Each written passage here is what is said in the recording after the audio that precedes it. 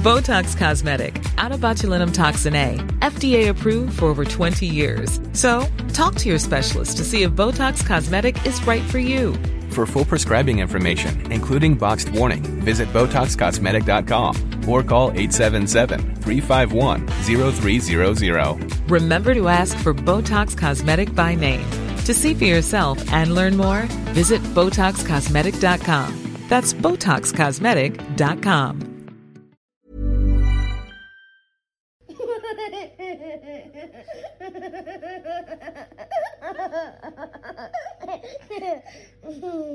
Kia ora, welcome to the Kiwi Birth Tales podcast and thanks for tuning in this week. I'm your host Jordan. I'm a mum of one, soon to be two boys, and a lover of all things birth and a very passionate storyteller. The goal of Kiwi Birth Tales is to empower, inform, educate and connect families from New Zealand and all over the world, talking about the things that are so often kept to ourselves or shared with only our nearest and dearest because of this taboo that seems to surround sharing stories about birth. All stories deserve to be heard, no story more important than the other, and with this podcast you'll get a variety without bias. The podcast is not intended for medical advice. I'm not an advocate for any particular mode of birth or birth care, and this platform is simply here to share these beautiful, empowering Kiwi birth tales with you all. So I hope you enjoy. In this week's episode of Kiwi Birth Tales, I speak with Marnie, and Marnie takes us through her 4 pregnancies and 3 birth stories. She had one missed miscarriage, which we discuss in the podcast. We briefly touch on her first 2 births with River and Mack, which were both home births but pretty different to each other. And these births informed her decision to have an unassisted or a free birth with her 3rd pregnancy. So with Moby, her 3rd baby, she decided to have an unassisted birth at home. She was under the care of a midwife for her pregnancy and postpartum care, so I'll let her talk you through that. But yeah, just a really interesting episode. I've never had a planned unassisted birth on the podcast. There has been a couple of unplanned unassisted home births on the podcast. So it's interesting to hear from Marnie's perspective how she made that decision and what was involved. Just another reminder before we jump into the episode, as always, I'm not an advocate for any particular kind of birth or birth model, however you decide to birth, but absolutely am an advocate for working with professionals like a midwife or an obstetrician, making sure that you are making informed choices and doing what is safe for you and your baby. So just wanted to make it clear that although I'm really happy and excited to be sharing Marnie's story today, I appreciate that it's not the right decision for everybody, and I just wanted to make sure that that was pretty clear before we jumped into the episode. So I will let Marnie do the talking now. Enjoy. Hi Marnie, thanks so much for joining me on the podcast today. I'm so stoked to be here, Jordan. I've got a sleeping baby, so all is well. Awesome, very cool. And do you want to tell us a little bit about you and who is in your family? Sure thing. So I have 3 boys. It's my lot in life to have boys. River is 5.5, and then Mack just turned 3, and Moby is now 5 weeks old. And my husband and I and the boys live just north of Auckland in a little beach town, which we moved to just before lockdown. Yeah, awesome. Very cool. And I think I'll get you to talk us through, I guess, a little bit of an overview, if you want to start with River, how that pregnancy sort of played out, and then a bit of a overview about that birth story. Sure thing. And I think it kind of almost goes back to before River, because my big sister lives in Fiji and was pregnant and coming here for all her prenatal care. And so her partner couldn't always be here, so I actually ended up going to hypnobirthing classes nice. with her before I was even pregnant. So that was before I was even planning to get pregnant or anything. So that was my first introduction to thinking about actually having a baby or giving birth or anything other than the movies, and just this, this seeing it as a completely, dramatic, crazy thing, and then going to hypnobirthing and being like, oh my God, like that's what birth can actually be like. So I got, ended up getting pregnant with Riv about maybe a year after that. And 6 weeks after our wedding, actually. So I was pregnant on our honeymoon. So we weren't trying to get pregnant actively, but we weren't not trying. We were just kind of see how things would go in the first year of being married. But yeah, it happened really quickly. And I had a really wonderful pregnancy. I didn't get any morning sickness. I was like the luckiest person in the world.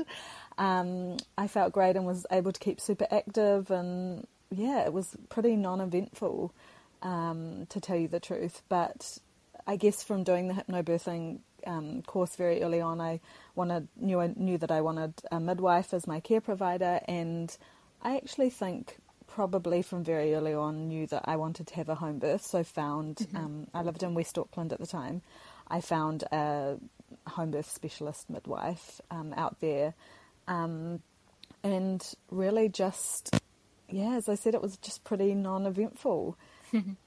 And just read a lot of books and got really into learning about birth. And yeah, I'm a bit of a birth nut, to tell you the truth.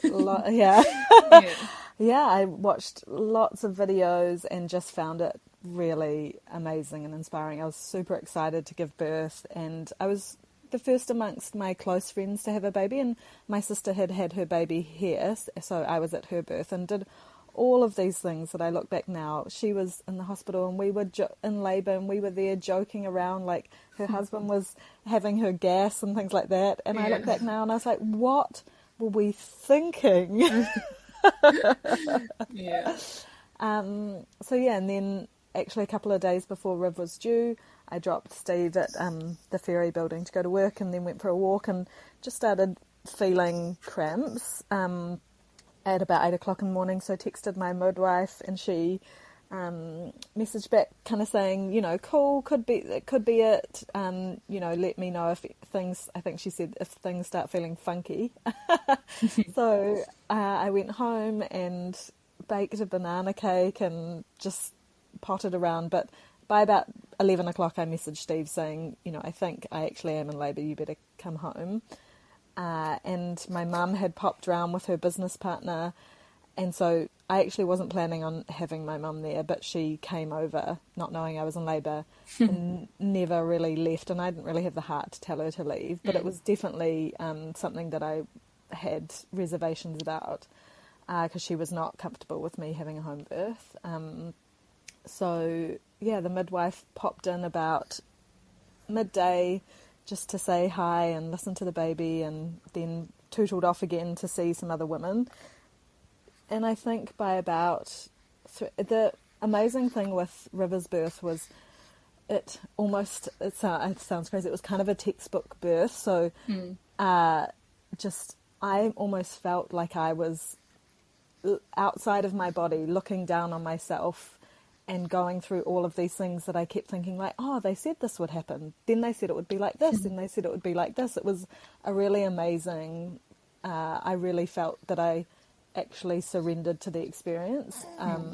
And I think it's that kind of beginner's mind. Like, I didn't really know what it was going to be like. I was so curious as to what it was going to be like. And so the day just kind of went on in this, although having my mum there, at one point I hopped in the pool, because we had a pool set up in the house, and my mum was next to me kind of timing the contractions and really up in my face, and the midwife arrived just to pop in and say hi, and she essentially told my mum to back the F up and leave me alone.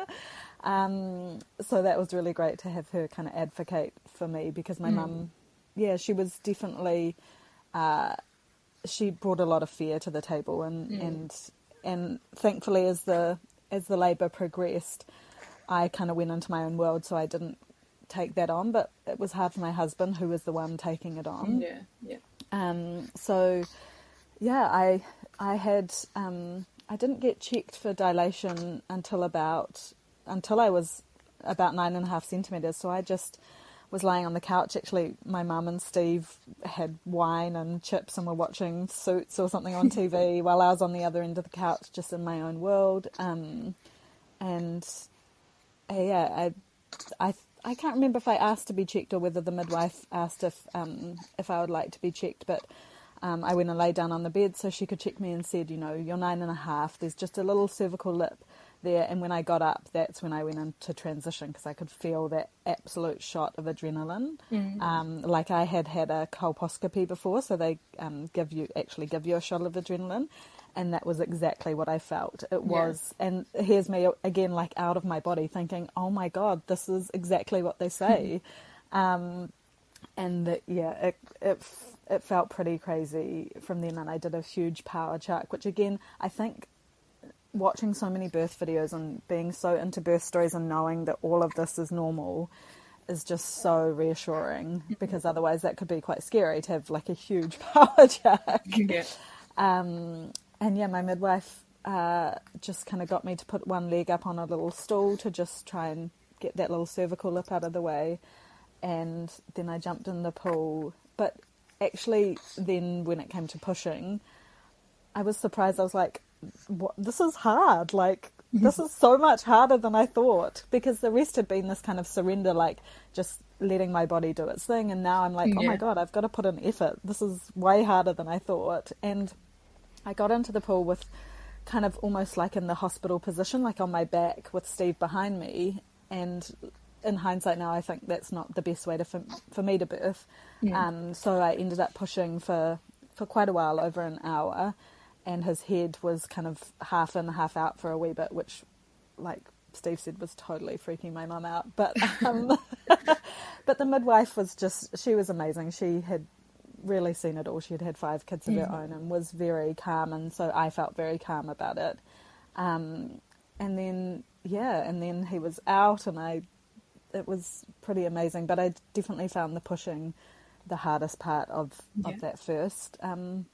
Of River's birth, and the placenta came probably about 20 minutes later. I kind of stood up from the pool and birthed the placenta, and it had a clot in it, so I kind of, because I stood up, birthed the placenta, and obviously lost a bit of blood at that point, I fainted onto Steve, who was luckily behind me.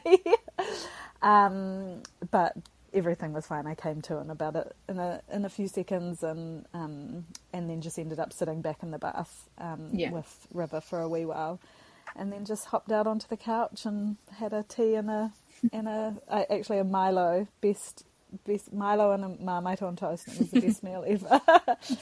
And just kind of was in shock that just had happened. So it was about from 8 o'clock in the morning when I had the kind of first twinges. He was born at 10 o'clock at night. So that was River. Awesome. Cool. And did that birth experience, I guess, like obviously, like you said, pretty textbook kind of birth, did that inform your choices around your second birth? So did you want to have another home birth, or what were your sort of thoughts when you were going through that pregnancy and birth? So I definitely knew that at home was where I wanted to have the next birth, and especially after that, pretty amazing experience. But I did decide to have a different midwife, even though I lived in the same place and could have had the same midwife again. I wanted to, I guess, because I was having it at home again, wanted to had it in me that I wanted to have a different experience, and I felt maybe having a different midwife could do that. But interestingly, I didn't kind of go back. I watched some birth videos again, but I didn't really go back into doing that work or the hypnobirthing before Mack's birth. I almost felt a bit cocky, I think, which in hindsight was not a good idea.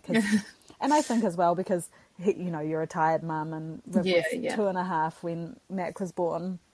I really got into my head during Mack's birth, and I just hadn't kind of done that mental preparation to get into that same amazing space of surrender. And I think as well because I had expectations, because I'd had a birth now. That's the amazing thing about the amazing thing about your first birth is there's might not be expectations, which was the case for me. So it just played out how it did. Whereas with Mack, I kind of thought to myself, well, this is how it's going to go because this is how it's gone before.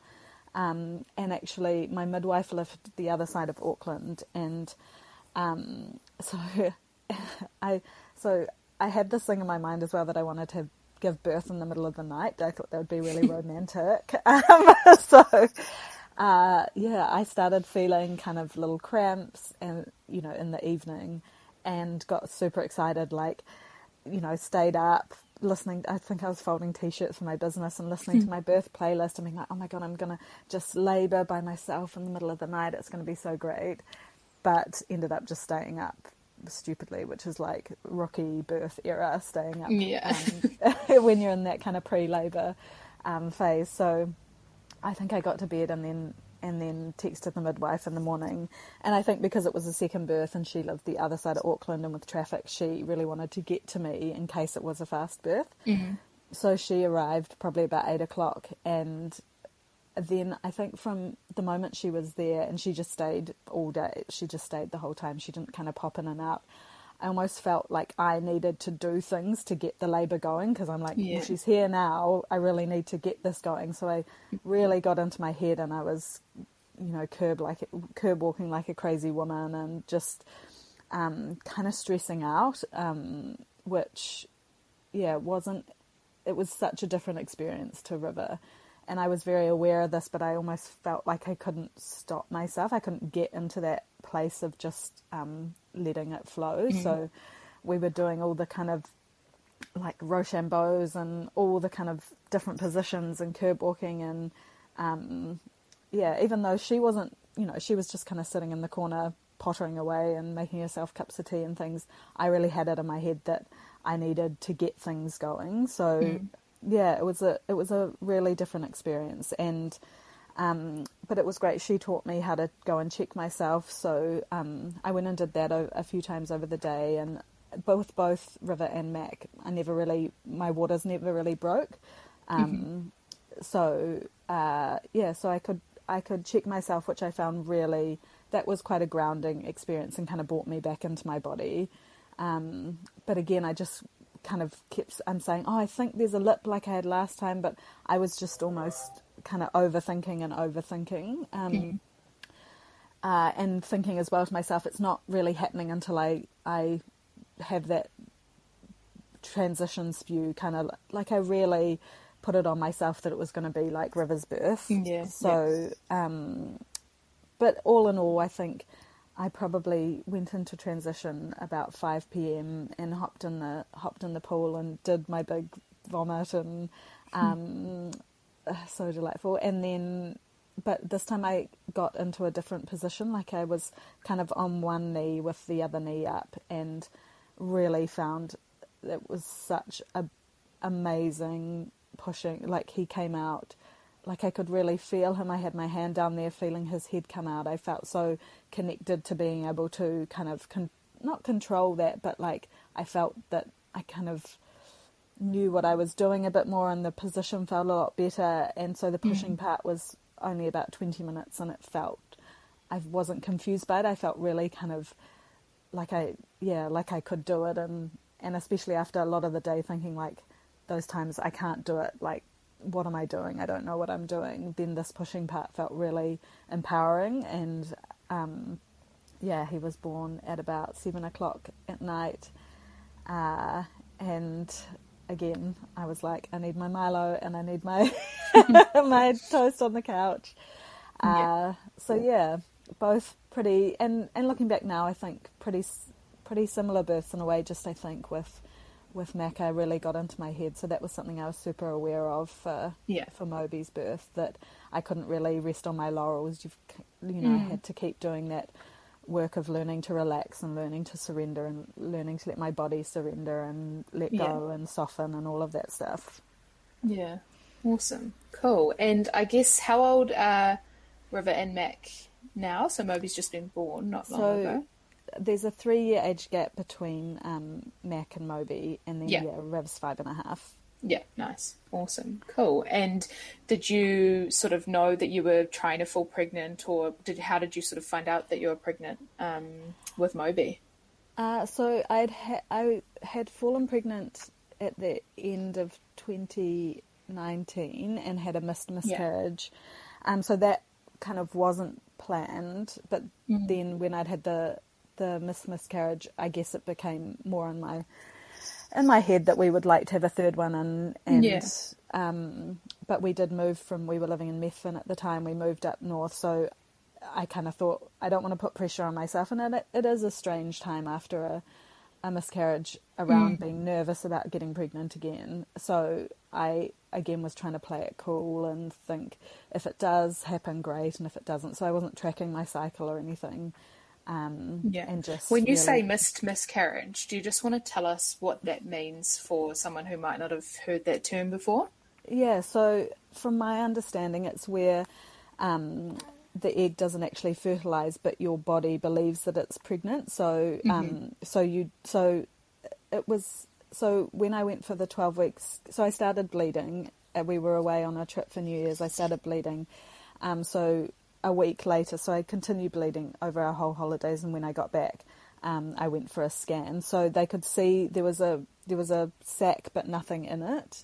Right. So it wasn't, so there was no embryo, it was just the sac. So my body was believing it was pregnant, but there was nothing there. So I had a kind of a natural miscarriage, so which again was another thing that really took me by surprise. It was quite a intense experience. It really was like giving birth, which you know, our bodies are so amazing.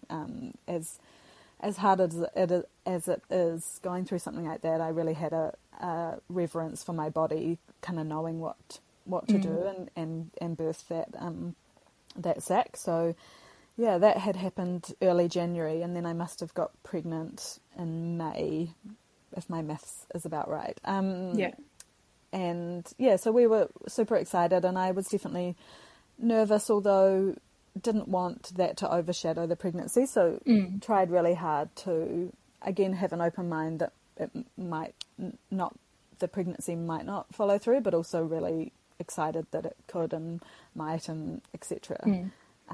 So I'm not really one to wait to 12 weeks because and again, I think it's so important to share the whole, you know, I have a platform talking to women, and I think it's one of my mantras is to really share the whole experience. So I think we shared that we were pregnant when I was about 8 weeks, along with everyone, and thankfully again it was a really I didn't get any morning sickness, which I can imagine when you have two boys running around would have been just absolute mayhem, but I was lucky that didn't happen. But I did feel really pregnant really quickly, and I found that quite overwhelming. So by about 20 weeks, people were like, oh, any day now. I'm like, definitely not. Oh my God, I feel a bit like that too. And we found out with all 3 boys what we were, you know, the gender, the sex, and so finding out that we're having our 3rd boy was, I kind of knew, like I knew all along that of course we were going to have another boy, but we really only had those 20-week scans in each of the pregnancies, both to, I think those scans are so amazing when you get to see and they run you through all the anatomy, and it's so incredible, but also to find out what we were having. But I guess, so I found I was so much more exhausted this pregnancy. I really had to set limits with myself because I'm a doer, that I had to slow down, which I found really hard because then I ended up, because I didn't want to, you know, life can't stop, so you end up kind of bossing people around. But I think that's another lesson in kind of asking for help and not pushing yourself to the absolute limit. And so I was just, learning to slow down, to listen to my body when things physically felt too much. And I could really, like, my body really told me this time when I'd kind of maxed out on my physical exertion. And I guess, I know you've got 2 boys already, so I just can't even imagine, like, I just struggle running around after Jai, and I've only got him. So how, I guess, do you have anything that helped you, or any kind of practical tips throughout your pregnancy that you feel like, you would do again, or you'd give advice to someone else in that situation? Well, I have a great practical tip, but it's not going to work for everyone, and that is have a stay-at-home husband. So, when we left Auckland a couple of years ago, my husband quit his job and became kind of this primary caregiver. Yeah, awesome. So that's been our case for about 2.5 years now. And so while I was pregnant, I run my business, which is an online business, and I run that from home. So the boys go to a couple of days a week childcare, or we're homeschooling River, but he does 2 days at a nature program. Yeah. So Steve was their primary caregiver, and I'm always around, but definitely defer a lot of the hands-on parenting to him, which I would really recommend. But know that it can't work for everyone. But I think as well, we've moved to a small town, and I joined Play Centre as soon as I got here, and have really felt a sense of community. Yeah. And these women, because it's a small town as well, so you have a proximity to people, so people do just drop by and see if you need anything. And I think that's something that I was joined up to a Play Centre in Auckland, but it didn't quite have that same feeling. So I just really recommend, it's that finding your village, and I know that it's something that every mother craves, and just figuring out how you can do that for yourself is just my number one tip, because we're not meant to do this alone. Like, that's something I've learned from being a parent, is it's hard. It's hard because it's hard, but it's made harder because we're doing it without the support network that traditionally was always around mothers and babies and young kids. Yeah, for sure. Cool. And I know that you talked about in your last birth, you didn't do as much work around the sort of lead up and the birth videos, and I guess the educational side of birth. So did you do that differently this time around? And do you want to talk us through if you were with a different midwife again, and what your sort of choices were there? Yeah, so because we're now up north, so I went looking for a midwife around here, of which there's not many, because we're in a very small town. But I was really lucky that one of the midwives up here had a real interest in home birth, so that was an easy choice for me with her. But I guess probably at about the 12-week mark, I started thinking about this idea of birthing unassisted without a midwife present. And it's something that I had been on my radar ever since I had become interested in birth and been to those hypnobirthing classes, but it didn't seem like, well, actually, in my first births, I really loved that kind of wise woman aspect of having a midwife there. I really cherished that. So I wouldn't go back and do anything differently now, but it was kind of always this little niggling idea in my head of what would it be like if the only person I could look to in birth is myself, and how deep would that mean that I went to, into those far reaches of what I'm capable of and what's my body capable of, and the trust in my body and my baby. So that idea was floating around, and I toyed with it and spoke to my husband, and then did a lot of research about what that looks like, and the reality of it, with where I live being, I would say I'm about 35 minutes from the nearest hospital. So yeah, I guess I went into deep research mode, and then also deep soul searching mode. What are my reasons around wanting to do this? Is it to try and prove something? Is it like, really trying to sort through the bullshit of what it meant to me to give birth, and therefore what it would mean to do it without kind of a carer. So I kind of decided by about 20 weeks that it's something that really resonated with me, and an experience that I really felt aligned with my beliefs in birth, and my beliefs in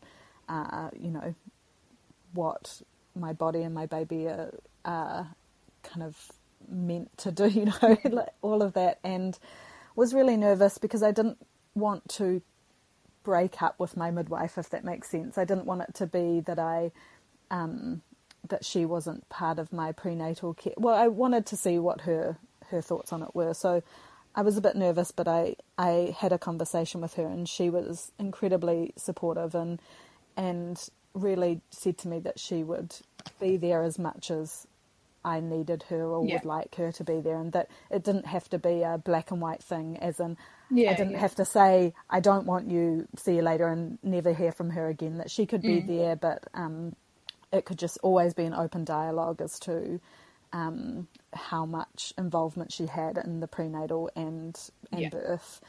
So I was incredibly lucky. Well, I'm just incredibly grateful that she was so supportive with that. So I continued all my prenatal care with her, but we kind of just toned it down a bit. So I had less monitoring, and sometimes we would just talk in our appointments, and I asked a lot of questions, and her and my husband had a meeting, so we just talked a lot, really, about different scenarios, about what we would do if certain things happened, about the risks, and all my pregnancies have been low risk, and there are no factors within my history or within the history of my family of any kind of risk factors. So she was comfortable knowing that there was that the plan was to not call her, essentially. So it was a very different experience, because I knew going into something like having an unassisted birth, and interestingly I actually know about 3 women who've unintentionally had free births, especially being rural up here. Sometimes the midwife just doesn't make it, and it all happens too quickly. So I just talked to a lot of people who had experiences without a midwife present, and really did a lot of looking at what my fears were, and working through them, and whether they were legitimate fears, and how could I then put plans in place to ease those fears, or whether they were fears that I just needed to work through. Yeah. Awesome. Cool. And so I guess, did that mean that your plan was, or in terms of how much you can plan birth, when you went into labour, like what was the sort of process that you had in place with your midwife? So would you let her know that you were in labour, or what were the, I guess, more the administrative aspects of it? Yeah, so she lives about 10 minutes away, so we always planned to let her know that I was in labour, because it was the first time she had ever had a woman kind of overseeing a woman who was choosing to free birth, and so she did a lot of chatting with a lot of her colleagues as well, just to ease her mind, because when something's new, it's can be scary. So we'd always planned to call her and let her know. And she had even said at one point, I can just come and park my car outside your house and kind of sleep in my car if you want me there. And I think, interestingly, my husband, well, maybe not interestingly, I guess it kind of makes sense, because I was doing so much work on my own, kind of working through any fears that I had, that he actually had to do that for himself. So that was a big thing for him. He really was worried that if anything went wrong, it would fall onto him. And I feel like that's a really big part of choosing to birth unassisted. It's actually communicating to everyone, because I was having a birth photographer. That was the one thing that I had chosen to have, communicating to everyone that, and to my midwife as well, that I was taking full and complete responsibility of this birth and the choices that I was making through it. So, to put that on my husband, and he felt really nervous that, as I said, anything went wrong, that he would be the one to have to step in. And so we prepped as much as possible as to different scenarios and what he could do, and what ones needed attention and what ones were just things that we could kind of work through ourselves. And really working through what his fears were, which, are the obvious ones, that things would medically go wrong, and that there would be an emergency. But we had a plan in place. It would be to firstly call an ambulance if things, we kind of had a list of things that were call ambulance and a list of things that were call midwife. And so I think that he's a very kind of rational person. So having kind of lists and things that, if A happens, do B kind of thing really helped him. And knowing that the birth photographer, who had been at a lot of births and has 5 children herself, that she would at least be there to, to have another person to talk to, I think, or if Steve felt uncomfortable with something, he could maybe check in with her, kind of thing. I think that really helped him. So yeah, we just were trying to cover all our bases without kind of going into that, fear mode of, I think that was a big thing about free birthing, is I am very aware that birth is inherently, carries inherent risks. I have deep reverence for birth and what an incredible but full-on process that it is. And that even if you've had 2 really straightforward births, that doesn't necessarily mean that there might not be a complication. I'm super aware that birth isn't something to be blasé about, but at the same time I really didn't want to get stuck in a worst case scenario mindset. And I have a few friends who are in the medical system, and so I had them kind of talk to me, really worried about my decision. And just trying to help them understand that because they're in the medical system, they see things that are really traumatic with birth, but that's not the lens that I was viewing things from, that I didn't want to live in that worst case scenario mindset. So really trying to pull myself out of there and think about the real risks, but also the reality that my body has done this before, that it knows what to do, and that, the hope was that it was just going to do its thing again. Yeah.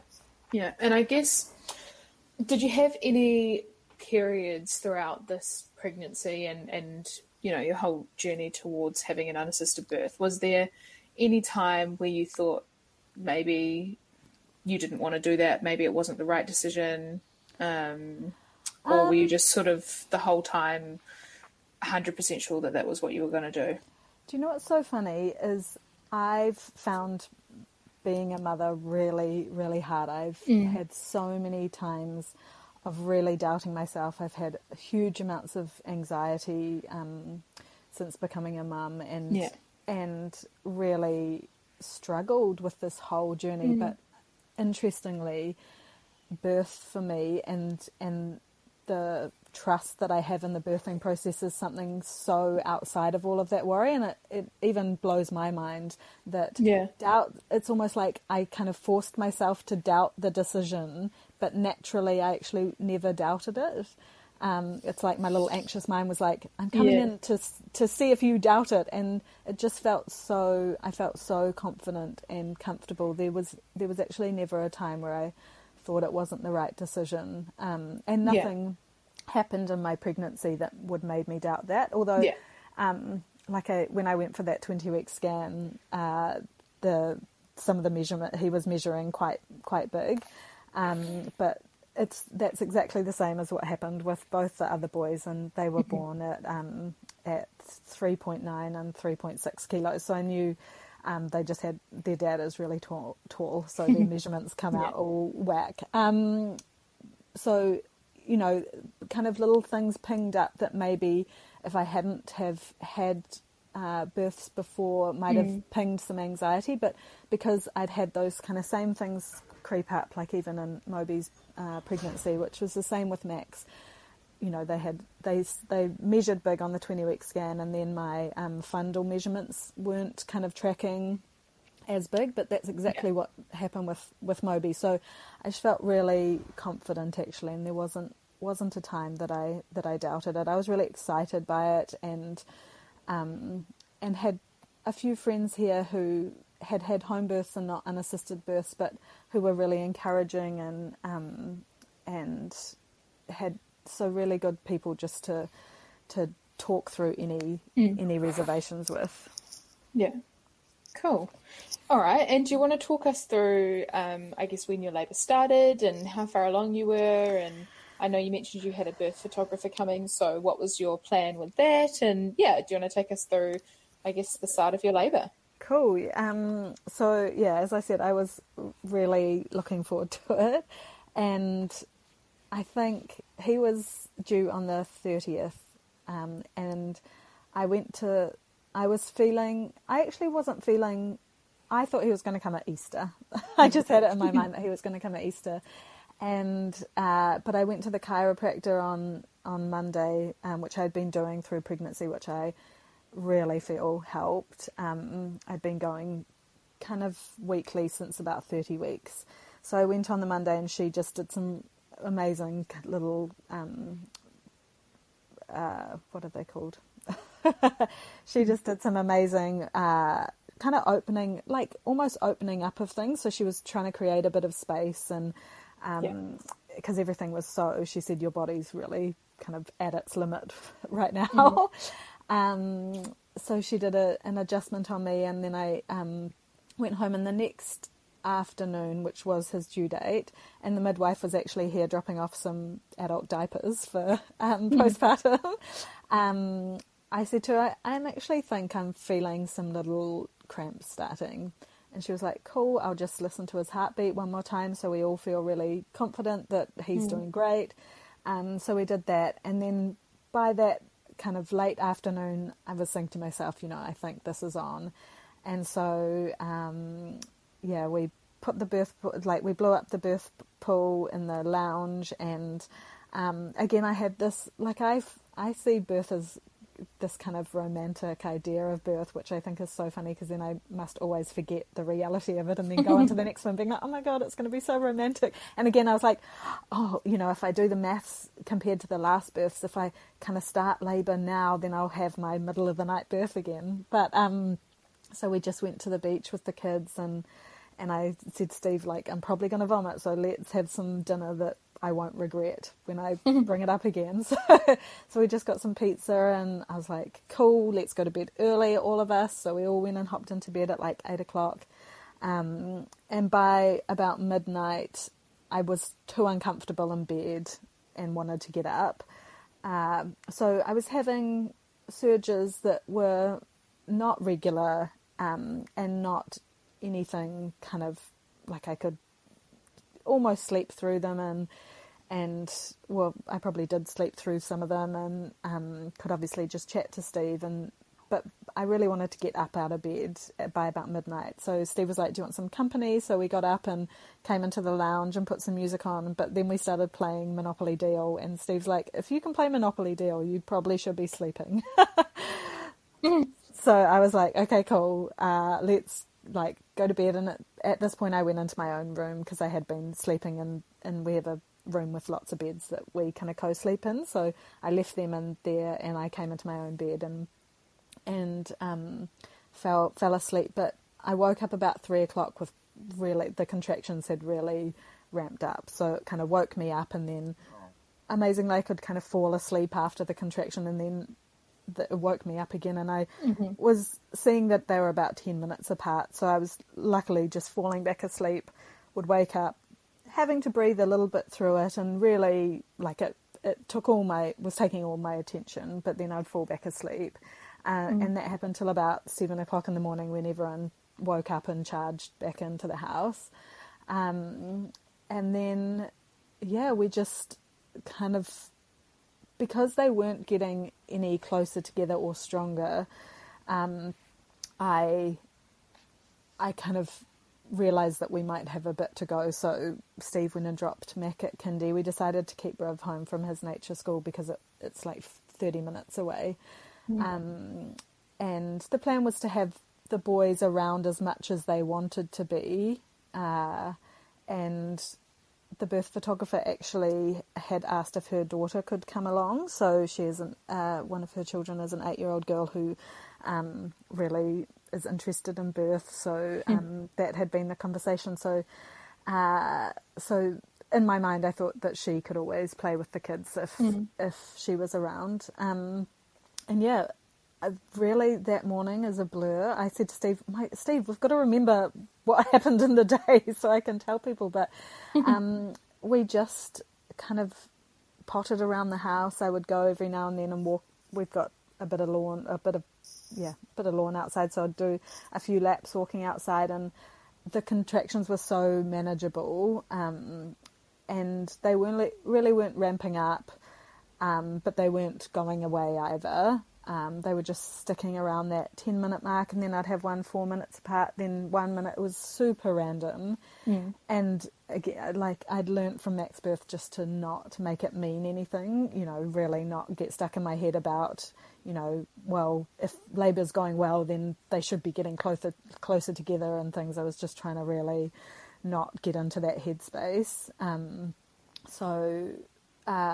We just potted around the house, and then I'd go try and lie down for a bit and walk for a bit, and put on some clary sage incense, and, you know, would make sure I was drinking lots of water and have a banana every now and then. And but by about 2:00, I was saying to Steve that things started to feel like they were, you know, moving along. But at this point, my mum had called him to go and meet the Chorus internet provider up at her house.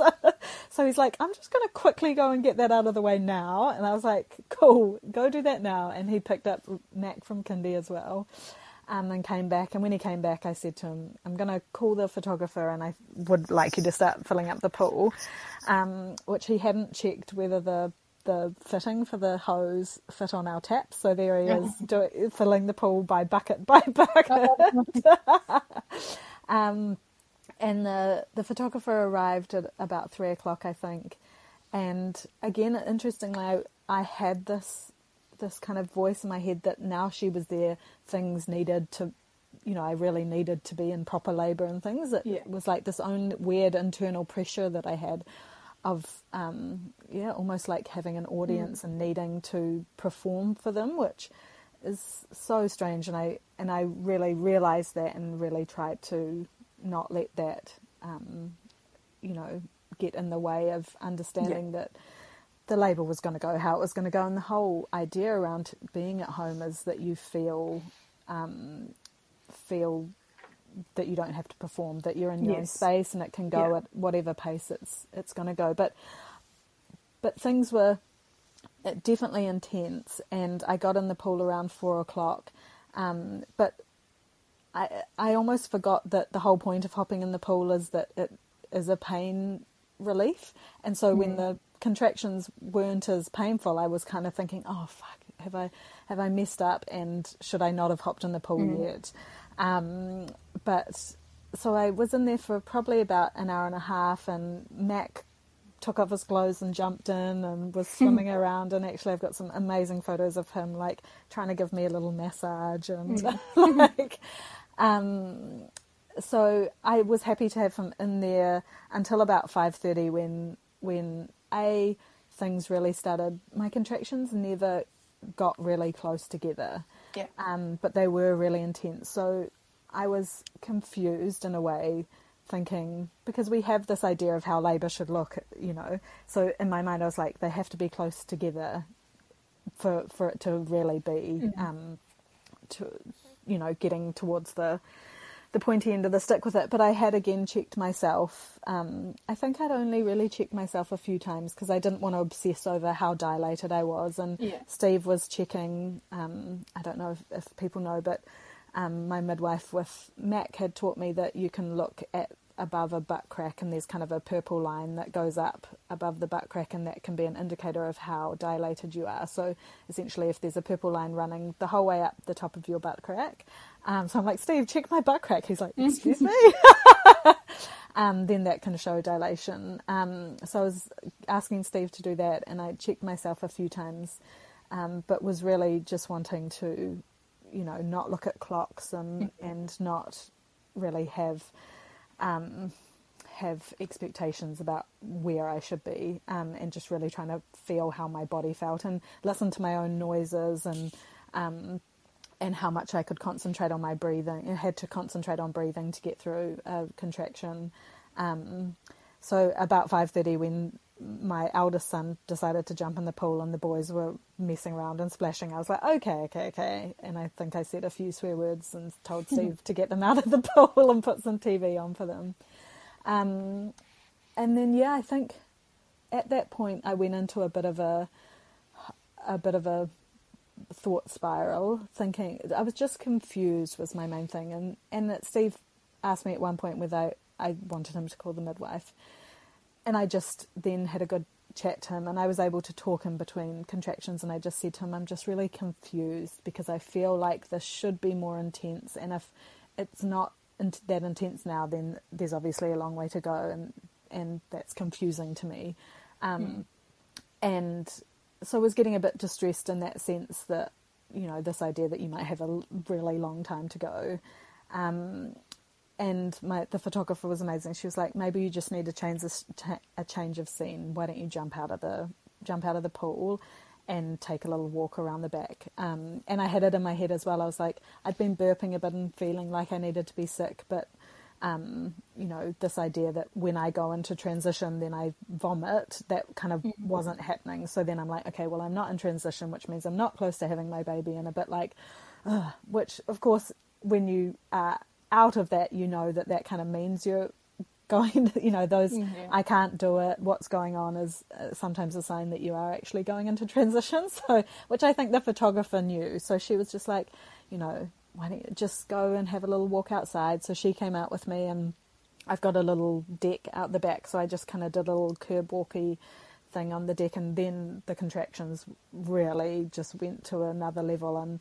But I just, in my mind, and when I would get a strong contraction, I would say like that was a good one, because it was like this real sense that the stronger and more intense the contractions were, that's such a good thing. That means you're getting close to, you know, to having your baby. So I was out there kind of having these crazy contractions where I'd have to kind of lean all over the photographer, like grab onto her. But saying like, that was such a good one, and kind of getting excited by it. And then I did my big power check, and I was like so excited by that point. I'm like, yes. And so I came and hopped back into the pool, and just already almost walking back inside was starting to feel the urge to push. So hopped into the pool and got back into that same position that I'd felt so good with Mack, and just, it was the most, pushing Moby out was the most incredible, joyous, amazing experience, because I reached down and so I could feel the sac bulging. So in the first few pushes, the sac broke, and so I looked down to check the colour of the water. It's amazing how you're in this crazy birth zone, but then you can snap out of it to do things like check the colour of the water, then like go back into the so the fluid was clear, so that was a good sign, and felt a huge sense of relief once the sac had burst, and his head dropped down so I could feel his head, and then I just left my hand there kind of guiding it out, and Steve said I was just grinning the whole time, because probably because I was so relieved, but also just I knew that this means your baby is really about to be born. So I could feel his head, and then as a next contraction came and I pushed, I could feel his ears, and it was honestly the craziest. I just felt so connected, because I think it's, sometimes you look at your baby, you're like, oh my God, that was inside me, and there's kind of a disconnect, but and even more so than with Mack, like feeling his ears, I was like, this is him. And we'd named him actually while I was pregnant, and that was the first time that we had actually picked a name and really stuck with it before having the bubba. And so I was able to say, like, Moby, like, it's so, like, you're here, and he had a name, and I could feel his ears, and it just was such an incredible feeling. And I felt so, it was like my body had done its part, and now it was time for me to do my part to kind of, to bring him out into the world. So it was only about 3 or 4 pushes that he came out, and I was kind of just gently kind of not easing his head out, because they do that themselves, but just kept my hand there, and then he, the head came out in about 2 pushes, and then his shoulders came out, and then that kind of, they slip out. And so I was able to grab him, because I had my hand already down there, and bring him up to my chest. And actually with all 3 babies, the umbilical cord was not wrapped around their neck, but almost up like a holster. So like up around one shoulder, around the back of the neck, and then down under the armpit again. So kind of untangled him. And again, I think from watching so many birth videos and from being on so many forums about free birthing and things, just understanding that, if there's a cord there, people think that it's so dire if there's a cord around the neck or around the body, that actually you've got a few seconds. It's they're still attached. Everything's going to be okay. You can be calm about it. So kind of just calmly unwrapped his cord, which then I was able to properly bring him up onto my chest, and kind of was just rubbing his back and talking to him. And it took him probably a minute to fully give a good cry and a good, they really kind of spring to life, and but just being really trusting that he was just taking that minute to adjust to being out into the world. And and then he gave a big hearty cry, and we all just had huge grins on our faces. And literally 2 seconds later, Mack came running in and jumped in the pool and came over, and he was like, "Oh, can I paint his nails yellow?" which is his favourite colour. And we all just absolutely burst out laughing.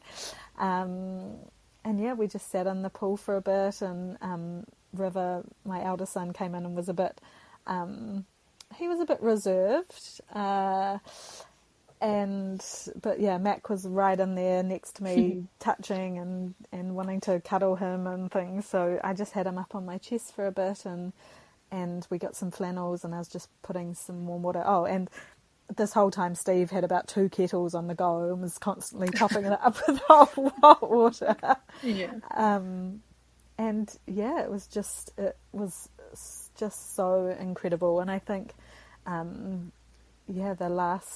that last pushing part, it was, I can't explain. It was like, I just felt so connected to him and to my body, and it's funny now, even when I like pat his head and have him up, I feel his ears, and I was like, wow, that was, just such a connection to actually growing him inside me.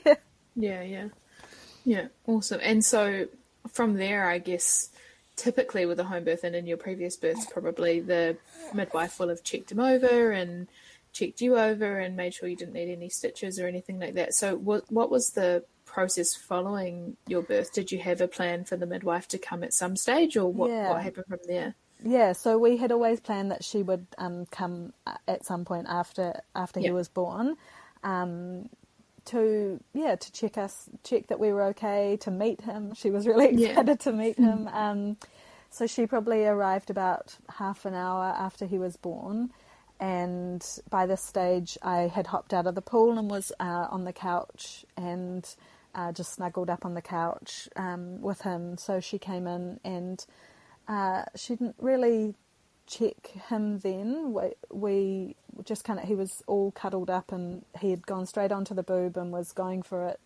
But I was getting such intense afterbirth pains. I didn't have any. After my first birth, I don't think I had any. I don't remember them after Mack, but this was like next level, proper, felt like going into transition contractions kind of thing. And I think as well, because your body, it's almost like your body has a bit of trauma. It's like these things are happening after it's been such an intense time. It was just like toe curling. So I was a bit surprised by that, because I hadn't really had it in the other births. And in both River and Mack's birth, I'd birthed the placenta about half an hour later. So after I was sitting on the couch just chilling out, a friend had dropped off some sourdough bread, so we were just having something to eat. There was no kind of so the placenta hadn't released. There was no that was the first thing the midwife did. She just kind of sat with me, and we just kind of waited for that release and the bit of blood to then go and kind of go sit on the toilet or do whatever to birth the placenta. But it just wasn't really happening. So after about an hour, she asked me if I wanted to go and sit on the toilet and try and do a wee or something, just to see if that might help the placenta release. and I went and sat on the toilet, and it literally took me about 10 minutes to do a wee. It was it was almost like my body was too afraid to let anything go.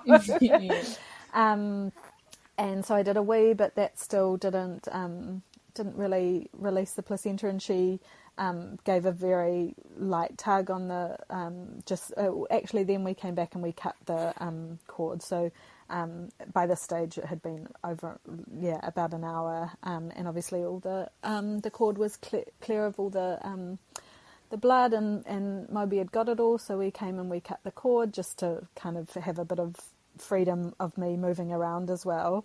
And he was able to have some skin to skin with his dad at that point, and we just sat there talking about talking through what we could do to try and release the placenta. So having him breastfeeding as much as possible to try and get all that oxytocin flowing again to release the placenta. And my midwife did offer me some oxytocin, which I didn't want to do. I wanted to give the placenta a chance to release naturally. And again, this is something that I'd done a lot of reading about, and not being worried that it hadn't released straight away. And I wasn't, my midwife could feel my tummy and feel the uterus contracting when I was having, so she could feel it was kind of moving back down into like having a bit of tone in it and moving back down to a smaller kind of, it got really hard. Like, it's amazing how it goes from this, holding a baby down back to a baseball. But so she was definitely keeping an eye on that, and in that way I was really grateful to have her there, because I think in those moments after having the baby, you're in this kind of dream world. So to kind of come back down to that, like thinking about the logistical and practical sides of things, I was really grateful to have her there then. And so then maybe a half an hour later, she asked me if I wanted to go back and sit on the toilet and see if just even that positioning might help. So I did, and I kind of got the urge to go to the toilet again, and with that my placenta released. So it was probably about 2 hours after, and I'd been having those such strong afterbirth pains that it was such a relief to birth the placenta. Such a relief. And the photographer was sticking around so that she could take some photos of it, and my midwife and I looked at it, and she showed me through, which I really appreciate. I think it's so amazing to kind of get a little tour of your placenta, which has nourished your baby for so long. So everything was it was completely intact, and there was nothing. So that was another great thing for her. Like, I had done research about how to check your placenta, to check that there was nothing retained or no clots of worrying size. So, but it was nice to have her there for that. And then, we just kind of cuddled up on the couch and said goodbye to everyone, and that was that. Yeah, amazing.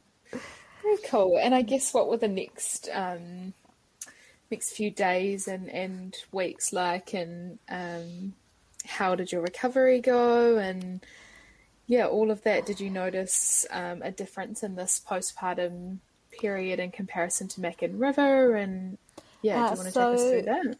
So both boys had real issues with tongue ties. So with River, it was as I said, the births went so well, but with Riv in the postpartum period, the first 4 or 5 weeks were pretty dreamy, but then he started kind of almost developing reflux, whereas my understanding of reflux is it's something that they have when they're really, really little and it gets better. But from about 5 weeks on, he really started developing severe reflux and was really colicky, and we just went on this huge journey of thinking it might be allergies and whatever, and in the end at 8 months he was diagnosed with posterior tongue tie.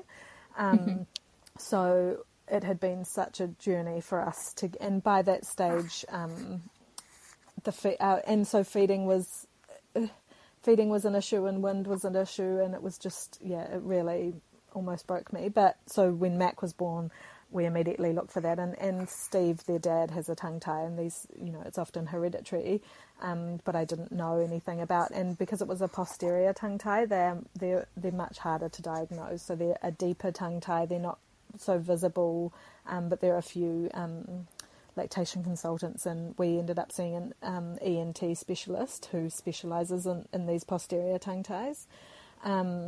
So there was a lot of learning that went on with us through our experience with River. So when Mack was born, we straight away got him checked for a tongue tie, which he had exactly the same tongue tie. And I'm like this, like I tell every new mum about checking for tongue ties because of my experience. But it's not always obvious. Like both boys never lost weight. Actually, all three boys never lost weight. Were breastfeeding well. I didn't really have ripped up or super like bleeding sore nipples like usually associate with tongue ties. But there were other signs that now I'm super vigilant of. So not being able to get a deep latch, really getting those sucking blisters is another sign that their latch isn't great. Being able to hear clicking when they feed. So all of these signs were present with Mack and Moby. And so with Mack, we got his tongue tie lasered in Hamilton at about 8 days old. But then we had to get it revised with the ENT specialist when he was about 6 months old.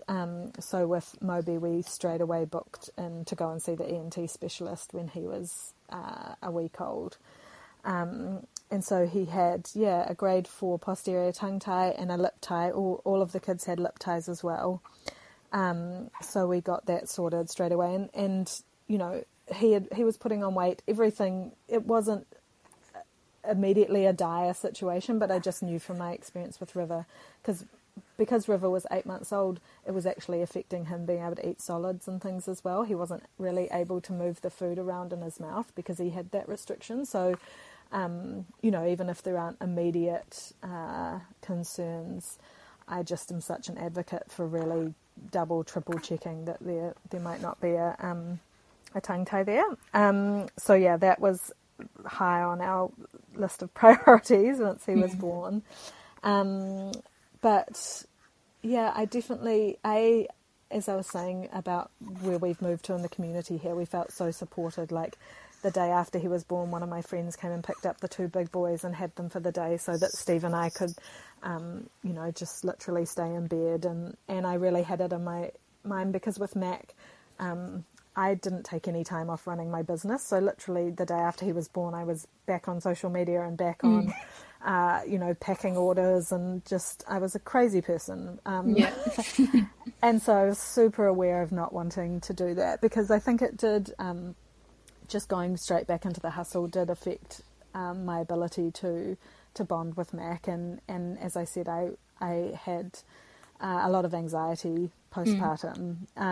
So just being super aware of the things that would trigger that and really not wanting to go down that train again. And I almost think I have some sort of PTSD from River, from him crying so much. So I'm just so super aware of those triggers for me and communicating so well with Steve about what I need and how to ask him for help, and just also learning to ask for help, So, and I kind of had to practice while I was pregnant. People would offer help, and even if I didn't really, I'm doing air quotes, need it, I would say yes, because it was just me practicing saying yes to people offering help. So that's been a really amazing difference this time. And there's been a meal train with the placenta mums of dropping us round meals. And Mack, even though he had the tongue tie sorted, he still really had trouble with wind, and he cried a lot, and Steve was at work full time, so I had a really, really hard time in the first year of Mack's life, and essentially until Steve quit his job, just really struggling with anxiety and this real I was in that fight or flight mode a lot, and I really found it hard to bond with him and him crying kind of sent me away from him, if that makes sense, rather than that natural motherly urge to go to your child. So I had a lot of battles at that time and knew that I needed more support, and needed a big toolbox to kind of deal with them. So having Steve around has just been so amazing. I vividly remember when he was 2 weeks after, and that's what happens, dads get 2 weeks off if they're lucky, and then they go back to work. And I remember crying and begging him not to go back to work because I just did not feel capable of having the two boys. River wasn't in daycare, so I did not feel capable. But this time it's just been such a blessing not to have to worry about that, and having that support here full time is just amazing, because if ever you're overwhelmed, you can just have an adult to talk to, which I can't stress enough how important that is, and just be able to kind of change the scene. So if I'm overwhelmed with Moby, then I can ask Steve if he wants to swap, kind of thing, and then I'll go and hang out with the big boys, and just even physically, Moby doesn't love, none of my boys have loved lying down sleeping, so there's been a lot of baby wearing or letting them sleep on my chest, which I look back now and I used to think something was wrong with Mack, but really understanding that that's just a normal baby, but I just didn't have the capacity, or logistically it didn't work to do that when it was just me at home and with running around after a 2.5-year-old, whereas now I'm more relaxed because that's what he needs, obviously, and I just have the capacity to actually do that. So I think he is a calmer baby, and I think he doesn't have the same wind issues as the other boys did. And the tongue tie the release really went well, and his feeding's really good. But I think also I'm just capable to give him what he needs because I've got the capacity to do that within my circumstances. Yeah, awesome. Cool. And is there anything else that you want to share about any of your journeys or your births or anything like that you feel like we haven't covered in the episode? Not hugely. I just think one thing to say, it's just the realization that for me has become such a big part of my mothering journey, and with the births, going into each birth and then mothering, just how much a part of your own personal work of kind of figuring out, what your triggers are and what your fears are, and really figuring out who you are as a woman. That's been such a journey for me through my births and mothering. It's been hard. Being a mum has been the hardest thing, but also the most rewarding, because kind of without those being pushed to those limits. And I think that's what birth does. Sometimes it pushes you to that limits and you kind of get to see your capabilities. And I just, that's been my experience of birth and motherhood in general. Yeah. Awesome. Well, thank you so much, Marnie, for coming on the podcast and sharing your different experiences with us. I know that there were lots of people out there really interested in hearing your story, and I think you've covered it really well. So I'm just super grateful that you are willing to come on and chat with me. And I know that the listeners are going to love it. Oh, thank you so much, Jordan. I've loved it, and I feel really, really grateful that you are out there just sharing just the multitude of experiences of birth, and just making us all feel like we are connected to each other through this experience, which I think is so important. Thanks so much for listening to this week's episode of Kiwi Birth Tales. I hope you have enjoyed it as always. I'd love to hear from you. If you want to let me know in the review form, if you listen on Apple Podcasts, if you loved this episode or what you love about the podcast, if you could leave me a star review, that would be amazing. Otherwise, I'd absolutely love to hear from you on the Kiwi Birth Tales Instagram or through email, kiwibirthtales@gmail.com. Otherwise, I will speak to you next week. Botox Cosmetic, out of botulinum toxin A, FDA approved for over 20 years. So, talk to your specialist to see if Botox Cosmetic is right for you. For full prescribing information, including boxed warning, visit BotoxCosmetic.com or call 877-351-0300. Remember to ask for Botox Cosmetic by name. To see for yourself and learn more, visit BotoxCosmetic.com. That's BotoxCosmetic.com.